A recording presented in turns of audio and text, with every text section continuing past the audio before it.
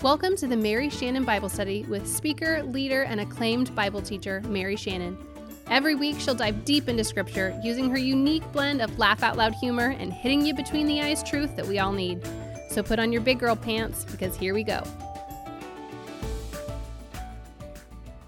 So last week, we ended with chapter 2, starting in verse 23, that said, "Now when he was in Jerusalem at the Passover feast, many believed in his name. And when they saw the signs that he was doing, but Jesus, on his part, did not entrust himself to them, because he knew all people. He needed no one to bear witness about man, for he himself knew what was in man." For sure. God knew man. He knew what was in man's heart. And today, we're actually going to meet what I would call one of the best men. Comes and meets with Jesus. And so we see basically the best that man has to offer. And he comes in and he sits down and has a conversation with Jesus. I think it is really interesting if you look at 2:25 and verse 3:1. Do you see how many times it says man? Man. Man. Man. What is the point? Nicodemus is coming and he's just a man. Now, he's a pretty great representation of what man can be, because when he shows up, we know, number one, that he is a Jew. He is a part of God's chosen people. He is a Pharisee. What does that mean? He is highly disciplined. He understands self-denial, for sure. He is devout. He is highly educated. Not only that, not only was he a Jew and not only was he a Pharisee, but he is a ruler, which means he is an influencer. He has great power. And later on, we're going to see that he is described as the teacher. The teacher. He was the most highly respected teacher in Israel.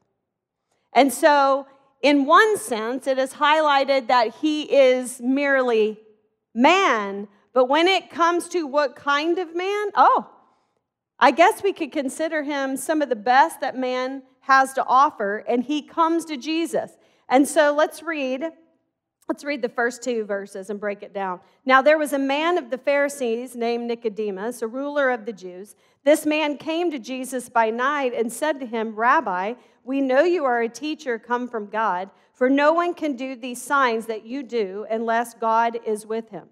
By the way, Nicodemus actually means victory of the people. And so here comes this man, but this victory of the people, and he comes to Jesus at night. Why?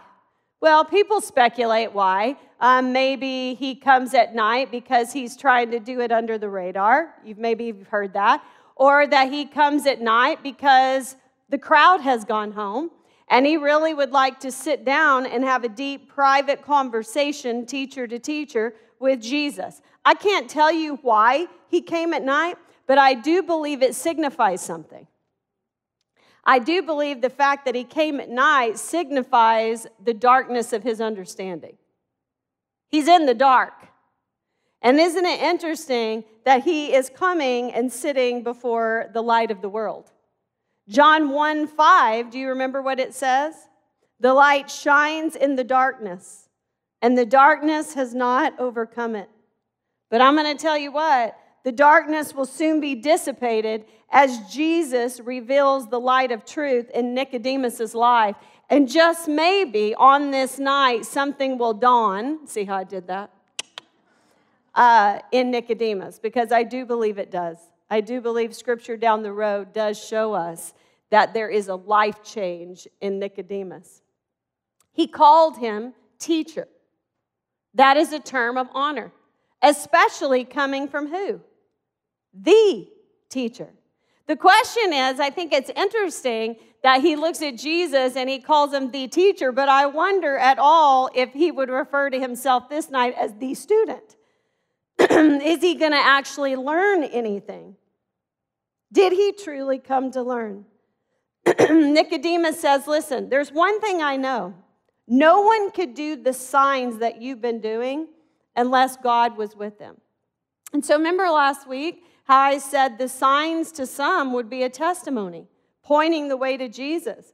And to others, signs are a what? A test. Remember how we talked about that? Did you laugh about that later on in the week of how in the world can people see a set of facts and come away differing on what they saw? Do you remember this from last week? How in the world do you literally watch a man come out of a stinking grave wrapped in burial cloths and people look at that and come to two different conclusions? That just shows me right there ain't nothing new under the sun. Because I'm like, really? Give you a sign, I raised a dead man. And you still didn't get it, right? But for Nicodemus, it must have been a testimony. Because he said, I do not believe anybody can do what you do unless God is with them. In other words, as far as I can see, all the signs are pointing to you. Are you the hope of Israel? Are you the one who will usher in the kingdom? Did you notice that he didn't really ask a question? He made a statement. So the question was where? It was in his heart. Who can read the heart? Jesus. Jesus can read the heart. He knew the heart, and so therefore, he went ahead and answered it. Just more proof of his deity. So Jesus answered him. He answered the question that was in his heart. The question, did he come wanting to know about the kingdom? Did he come wanting to be a part of the kingdom? Did he come maybe wanting to be in the leadership of the kingdom? Whatever it was, the question residing in his heart had to do with the kingdom of God. And Jesus knew the question, and so he gives the answer. And he says this, truly, truly, I say to you, unless one is born again, he cannot see the kingdom of God. Wow. Jesus told him he couldn't even see the kingdom unless he was born again. Do you know what a shock that was? I mean, wait a minute. Before we even talk about the impossibility of being born again, think about what he was saying to Nicodemus. Nicodemus was a Jew. Nicodemus was a part of God's family, God's chosen people. What do you mean I can't see the kingdom? I'm in the kingdom. I'm a part of the people who are to usher in the kingdom. Remember, all nations will be blessed through us. And in case you forget that, the Jews would be really quick to remind you, right? That all nations would be blessed through them. The question is, how were all nations blessed through them, right? Jesus, right? It's always funny to me when someone has to pronounce who they are instead of displaying who they are. That's your first thought that, yeah, not so much. But he was a Jew. And this is saying it didn't matter. Not only that, he was a Pharisee. He had studied and worked his entire life. He memorized the scripture. He had been dedicated to obeying the law.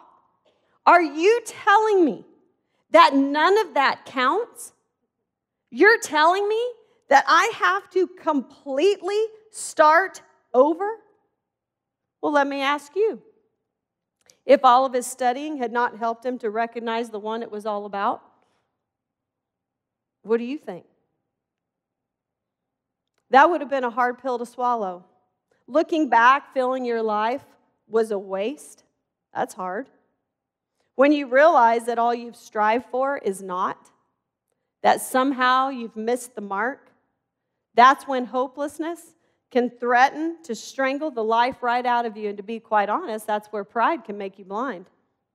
But when we give our brokenness to Jesus, he redeems and uses it for new and glorious purposes. He uses the brokenness. But imagine how hard that was for Nicodemus.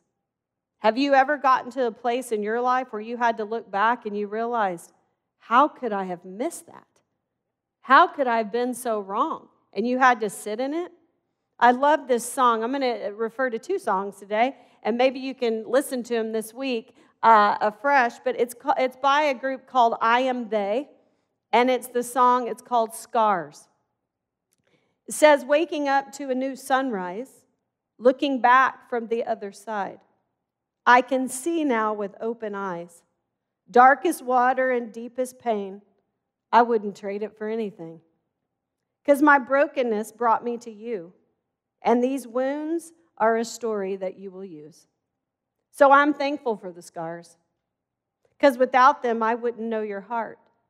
And I know they'll always tell of who you are, so forever I am thankful for the scars. Now I'm standing in confidence with the strength of your faithfulness, and I'm not who I was before. No, I don't have to fear anymore. So I'm thankful for the scars, because without them, I wouldn't know your heart. And I know they'll always tell of who you are. So forever, I am thankful for the scars. It says, I can see how you delivered me. In your hands and your feet, I found victory. Nicodemus' life was dedicated to the black and white print of the law, to piety.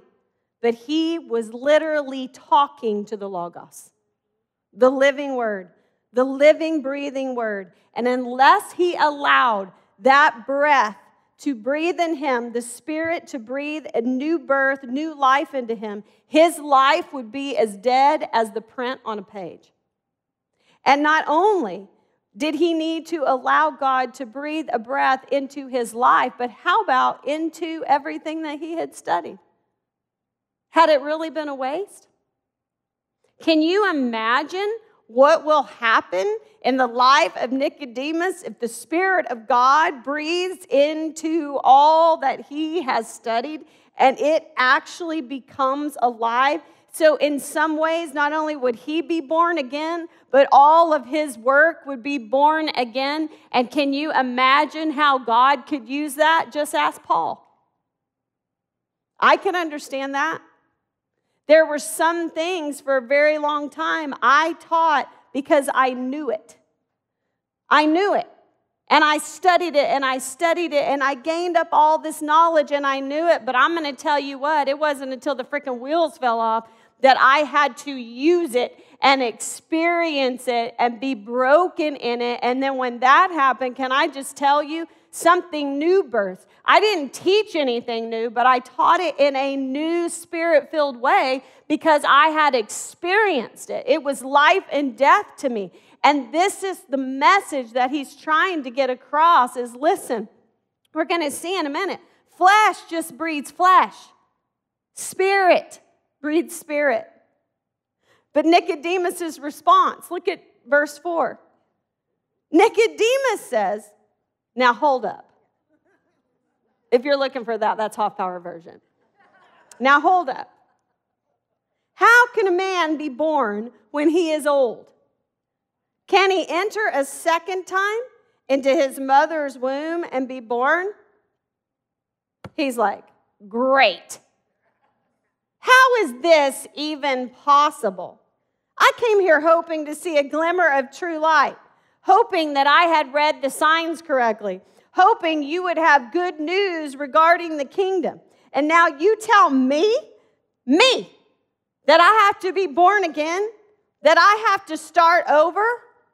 This is impossible. And Jesus said what? Yes, it is. Do you understand? That's the point of this story. Yes, this is impossible. That is correct. You've correctly come to that conclusion because what I'm saying is impossible for you. You can't do it. Jesus answered and said, truly, truly. In other words, bingo. Yeah, yes, I say to you, unless one is born of water and spirit, he cannot enter the kingdom of God. That which is born of the flesh is flesh, and that which is born of the Spirit is spirit. Do not marvel that I said to you, you must be born again. So this whole idea of being born of water and spirit, how many of you have looked at this before? Okay? Being born of water and spirit, if you've studied it. If you study this, some people think that being born of water and then spirit is talking about baptism or believers' baptism. I don't think that's what this is talking about. I don't believe that's what this is talking about because the theme of this passage is new birth or new life. And baptism is actually a picture of death, not new life. Baptism is a picture that we are identifying with Jesus' death and resurrection. And some people come to this conclusion because one of the cross references is Acts 2:38, which says this, "And Peter said to them, 'Repent and be baptized, every one of you, in the name of Jesus Christ for the forgiveness of your sins, and you will receive the gift of the Holy Spirit.'" Now, although this is true, this is an outward display of something that's happened inwardly. I do not believe that baptism is a must or a requirement to salvation. What baptism is, it's your first act of obedience. Why would you not follow in obedience when you've had a life change? It is an outward display of what has happened inwardly to you. You're saying, I am showing the world, I am committing that I am identifying with Christ in baptism, and I have been given a brand new life, and I have received the Spirit. And so I now go out changed. And so that is what baptism is. I don't believe, though, that to be born of water and spirit necessarily is talking about baptism. Do I believe you need to be baptized? Yes. Yes, I do. Because it is that outward display. It's your first act of obedience of following Christ. Now, I do, however, believe that he is talking about physical birth and spiritual birth. In order to see the kingdom, he says, man must be born of water, representing physical birth. We know that. We're born in water. My water broke. And so it is a picture of a physical birth. And he said, and the Spirit, representing a whole different birth, a spiritual birth. Flesh gives birth to flesh. Spirit must give birth to spirit. Our physical birth brings physical life. Yet because of sin, we are born alive physically, but we remain dead spiritually. Ephesians 2:1 says this, we are dead in our trespasses and sins. What does dead mean to you? Dead. Okay? You cannot even see God or see a sign unless you have been given a quickening, eyes open. And so it literally says, yes, although we have been born physically, although our eyes receive light, spiritually, we remain in the darkness because we are dead in our sins. That means that we are in desperate need of the Spirit because only the Spirit can birth what? Spirit. And so we need the Holy Spirit. What Spirit? The one that hovered over the deep. That one, do you remember? The engine. The one that the Word of God set into motion. And by the way, the Spirit that breathed into the Word of God, if you remember from our beginning lessons, who breathed into the Word of God, and this Word infused in the Spirit became the creating force behind all things. That is the Spirit that we need for regeneration. There must be a spiritual awakening. There must be a new birth. There needs to be a new creation. We must be given eyes to see because physically, naturally, we do not have the eyes to see spiritual things. John 6:63 says this, it is the Spirit who gives life. The flesh is no help at all. The words that I have spoken to you are spirit and life. The Message version says this, the Spirit can make life. Sheer muscle and willpower don't make anything happen. Every word I've spoken to you is the Spirit word, and so it is life-making. Now, I want to look at it even deeper. So let's look at this idea of being born of water and spirit from an Old Testament perspective, because that is how it would have fallen on Nicodemus. Because we are not sure that when Nicodemus heard those words that they would have referred to physical birth in the terms of born of water. But what they were familiar with is all through the Old Testament, there was this idea of water and spirit being about spiritual renewal, about cleansing. I mean, that makes sense. We know that in the Old Testament, water represents cleansing, and water was usually symbolic of what? The Word of God, the washing of the Word. So let's use a reference that Nicodemus, I am sure, had memorized. Ezekiel 36. And you can go back and look and read the entire chapter. I'm going to summarize it a little bit for you, but basically, he is talking about the restoration, of the nation, and he is saying there will be a time when I will come and I will gather you back, and I will bring you to your land for my name's sake. And he is saying, I will vindicate my name amongst the nations, and I will vindicate my name from how you've represented it, but here is what I'm going to do. And starting in verse 24 through 27, he says this, I will take you from the nations and gather you from all the countries and bring you into your own land. So there will be restoration.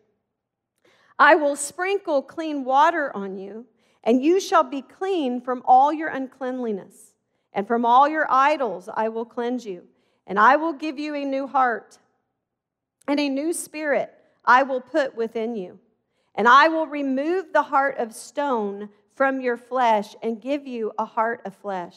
And I will put my spirit within you and cause you to walk in my statutes and be careful to obey my rules. I want you, when you look at that scripture, now remember, Nicodemus would have known this scripture. Who is doing all the action? Let me read it to you again. And I will take you from the nations and gather you from all the countries and bring you into your own land. And I will sprinkle clean water on you, and you shall be clean from all your uncleanliness. And from all your idols I will cleanse you.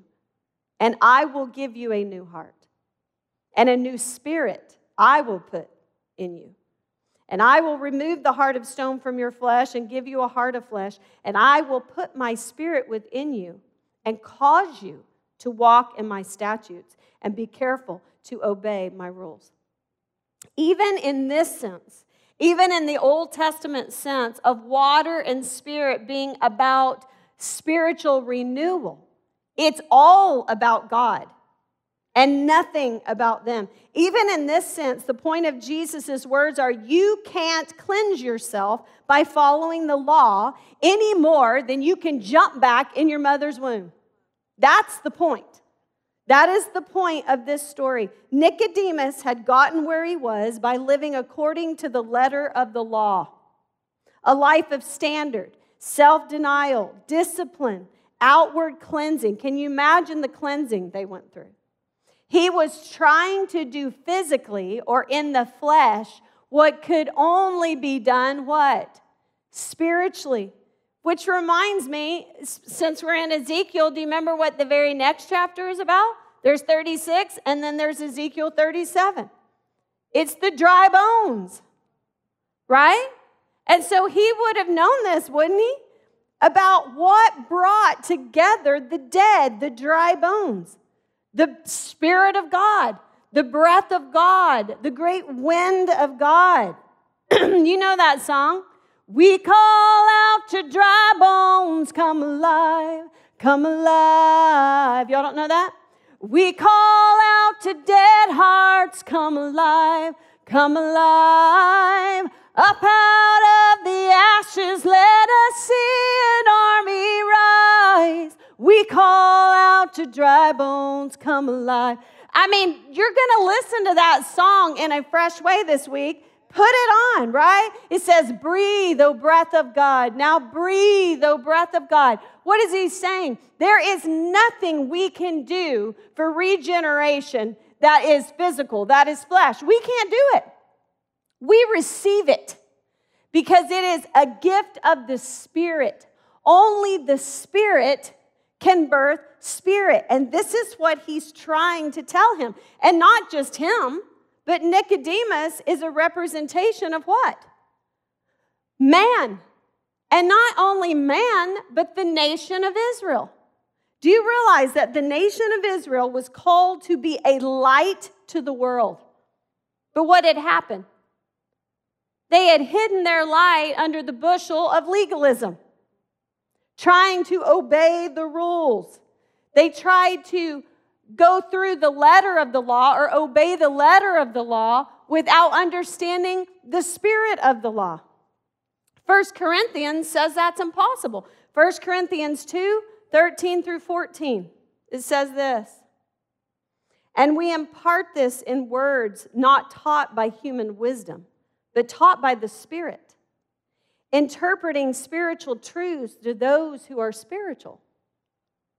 The natural person does not accept the things of the Spirit of God, for they are folly to him. It's foolishness. They don't get it.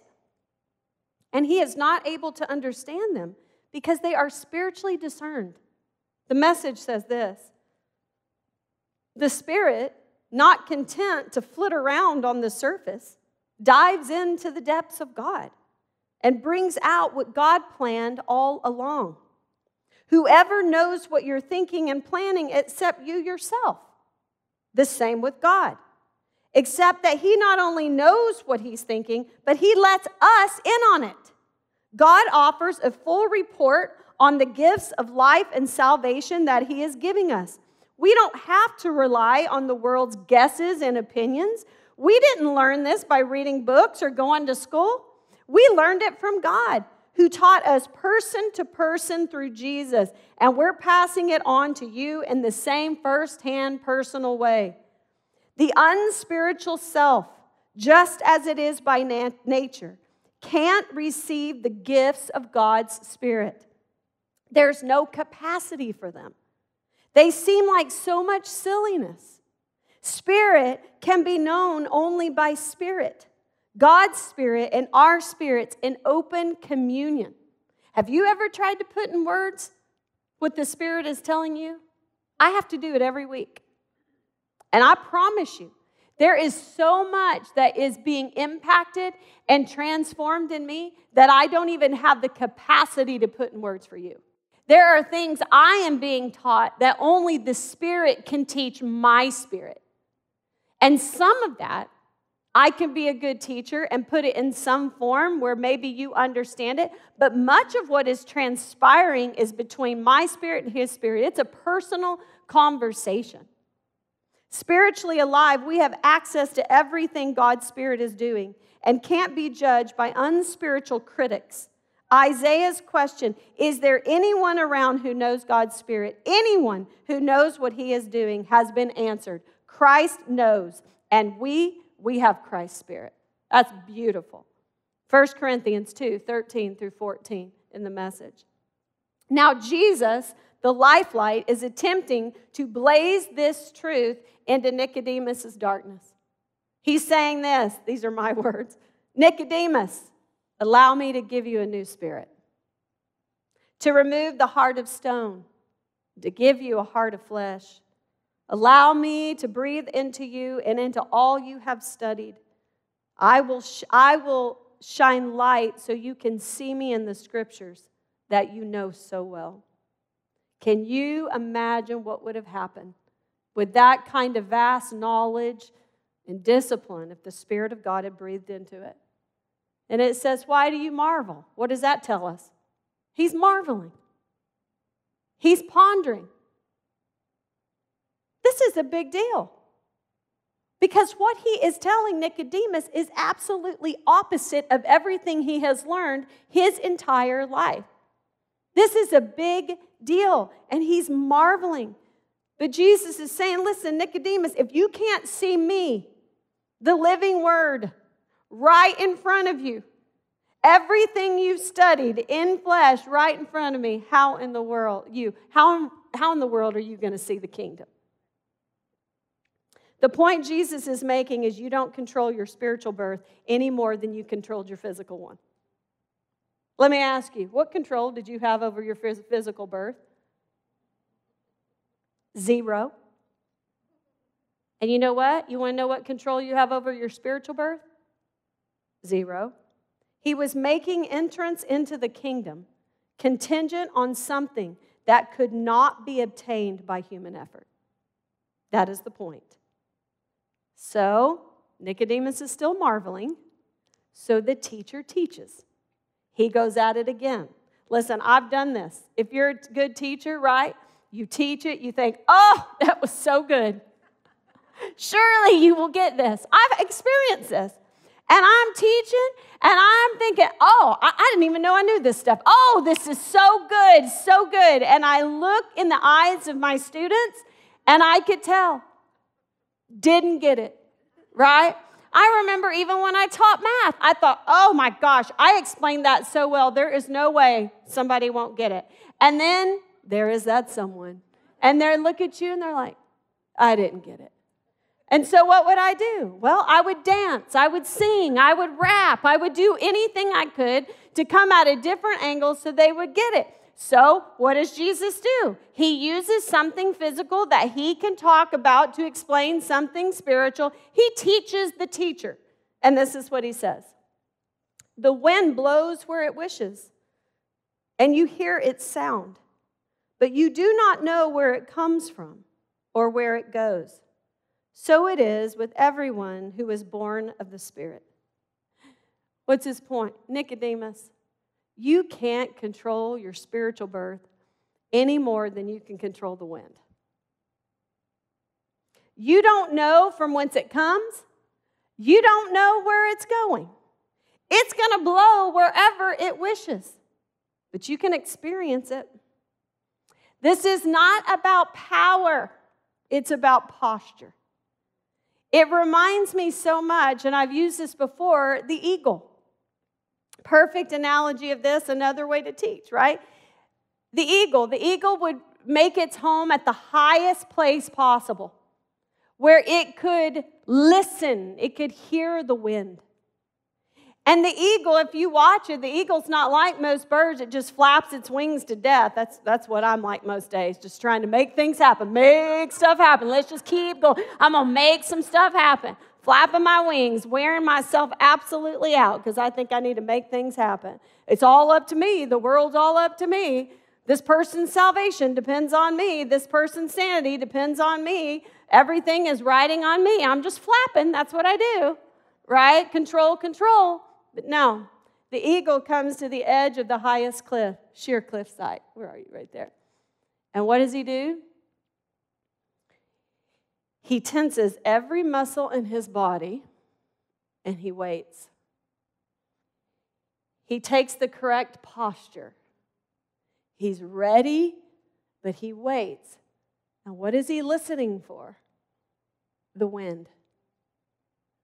And wherever the wind is, when the wind comes by, because Lord knows you don't control the wind, but what you can do is release.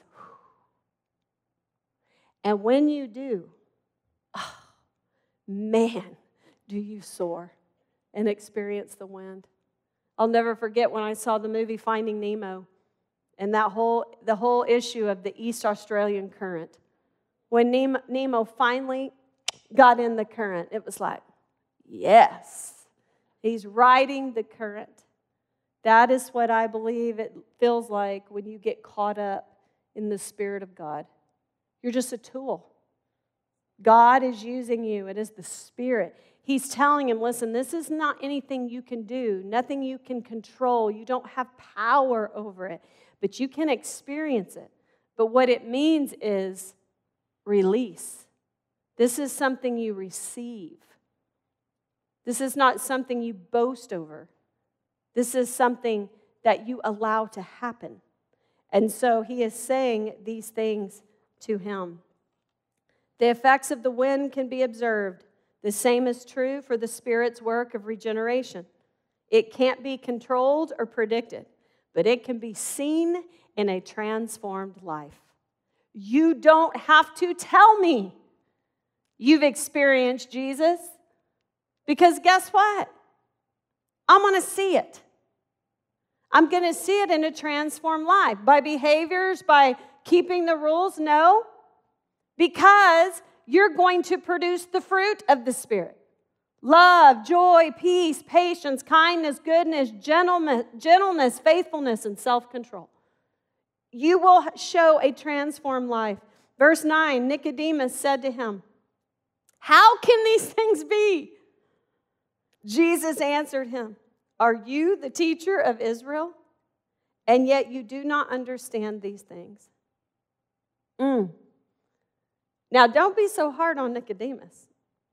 It is so easy to judge the other side when we're in the side of grace and spiritual enlightenment. But don't judge Nicodemus. This is a 180-degree flip from what he had known. I mean, he had seen the signs. He had seen the signs, and they were all pointing to Jesus being the Messiah. He came to inquire, to join, to lead. His intentions were good. He came as a Jew, and not just a Jew, but a Pharisee.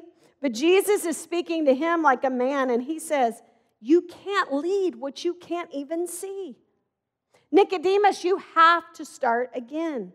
Nothing you have done has gained entrance." His question fits. How can these things be? And that is the teacher, Jesus says. This is the best that religion has to offer. Blindness. So what is the answer? Well, I don't have a ton of time, but I want to finish up this thought. It says this. "So are you the teacher of Israel," in verse 10, "and yet do not understand these things? Truly, truly, I say to you, we speak of what we know and bear witness of what we have seen, but you do not receive our testimony." Who's the we? Well, we've had a lot of testimony in John. Okay, there's been all kinds of testimony. John the Baptist has a testimony. The disciples are there. They've made testimony. How about the testimony of the Father through the signs? How about the testimony of the Spirit? We have given testimony of what we have seen, but you won't receive it. If I have told you earthly things and you do not believe, how can you believe if I tell you heavenly things? Like, I have told you about the beginning, the entrance, about spiritual birth, and I have used every earthly thing I can imagine to explain to you this spiritual thing. It is spiritually discerned. No one has ascended into heaven except he who has ascended from heaven, the Son of Man. So Jesus is saying what? I'm telling you about things that I know, that I've seen. And here's the kicker. "And as Moses lifted up the serpent, so must the Son of Man be lifted up, that whosoever believes in him may have eternal life." So the question is, wait a minute. This is impossible. Yeah, it is. You can't do it. What you do is receive. Then how is it possible? I've made it possible. How? Just like the serpent of the Old Testament, so the Son of Man must be lifted up. What's that story? I think it's found in Numbers 21. I didn't look that up, but I'm pretty sure it's Numbers 21. And it is the story of how the Israelite nation is finally, the second generation grown up. They're finally moving to their land under the leadership of Moses. And on the way, they come to the land of Edom, which, by the way, was one of their relatives through Esau. And they asked for passage through Edom. But the Edomites said, "No, thank you. You may not go through." And because of that, they had to take a detour, which brought a huge delay. And they were ticked. Well, let me ask you, do you like detours and delays? I don't. Especially when you're trying to get to Home Goods or wherever it is you're going. All right? And I don't like standing in line. Okay? Especially when I don't believe in it. Right? I mean, come on. Don't act like we don't grumble or have attitudes. I'm like, forget it. There ain't nothing in Home Goods worth that. I'm not standing in line. I'm not standing on a dot. I am not a kindergartner holding the knot of a rope, just walking my way through life. Like, that's how I feel, right? So don't act like we don't grumble, because we're brats, okay? Here's the thing. They are so mad. They're on the way to the promised land, and they get a detour, so they grumble against God. Now, God has put up with these stiff-necked people, and this is the second generation. What the heck do they know about slavery? God has protected them through the wilderness this entire time, right? And so anyway, he allows these serpents to come in and sting them, and it is painful. It literally like a hot, horrible pain, and it leads to death. These fiery serpents, the scripture calls it. And so they cry out to Moses after they've been talking smack to him. They're like, okay, we take it all back. Would you please just go to God on our behalf and ask him to take these serpents away? And what does God tell him? The craziest thing. I want you to go and make a bronze serpent and raise it up on a pole so that if the people look at it, they will live. Are you kidding me? This makes no sense whatsoever. Could have sworn it wasn't too long ago on a big old mountain called Sinai that you told us we were to make no graven images, no idols. So now you want me to make an image of a serpent and put it up on a pole. Can you imagine what the people were thinking? I mean, they're dying, and Moses is in shop class over there making a bronze serpent. And you know they're walking in. Their children are dying. They're dying. People are dying. It's painful. And he's over there making an image. And he says, if you are bit and you look, you will live. What is the point? Let me tell you the point. First off, it's believing what God says. Why a serpent? What was killing them? Serpent. You need to look at what is killing you and live. Jesus, he who knew no sin, became sin for us. What is killing you? Sin. He became sin. So just like Moses and the serpent must be lifted up, so the Son of Man must be lifted up. Why? Because you believe. You look and you believe. It's as simple as that. You believe. You believe who I say that I am and that what I've done for you, and you accept it by faith. You look and you live. What a concept for Nicodemus.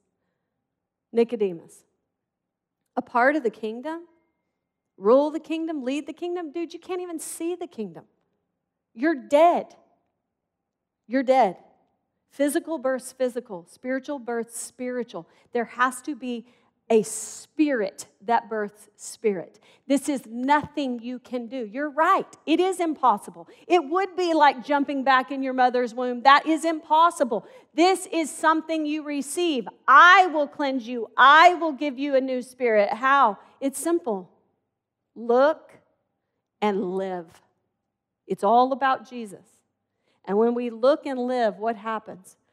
That spirit that breathed into the word that was the creating force behind all things will breathe into us, and we will become, it's regeneration, we will become alive in the spirit. And we will have a spirit that connects with his spirit, and then we are on our journey. Isn't that a beautiful thing? He is the creator of all things. Remember, he is the lifeline. He is the Logos. He is the one that created all things, hold all things together. He was in the beginning with God before the beginning began. He is the Lamb of God that takes away the sins of the world. He is the Christ, the Messiah. He is the one the Old Testament prophets preached about, that Moses spoke about. He is all those things, and he is the bronze serpent that was raised up. Look and live. Let's pray. Lord, thank you so much for your scripture. Lord, I am so thankful that I looked and lived. Lord, I am so thankful that I have a spirit that connects with yours. Lord, that even if my spirit is broken, your spirit connects with my spirit. And it gives me the courage for another step. And Lord, even in brokenness, you can use us in amazing ways through our scars. So God, may we walk out of here singing the song. We call out to dry bones, come alive. We call out to dead hearts, come alive. Up out of the ashes, let us see an army rise. We call out to dry bones, come alive. Breathe on us, O breath of God. In Jesus' name, amen. Thanks for tuning in to the Mary Shannon Bible Study. Be sure to subscribe. Shannon also hosts the hilarious and heartfelt Mary Shannon's Table podcast, where along with friends, they chat about life, faith, and leadership. Check out the show now and subscribe. If you want to connect with Mary Shannon, go to Instagram at @itsmaryshannon or visit itsmaryshannon.com.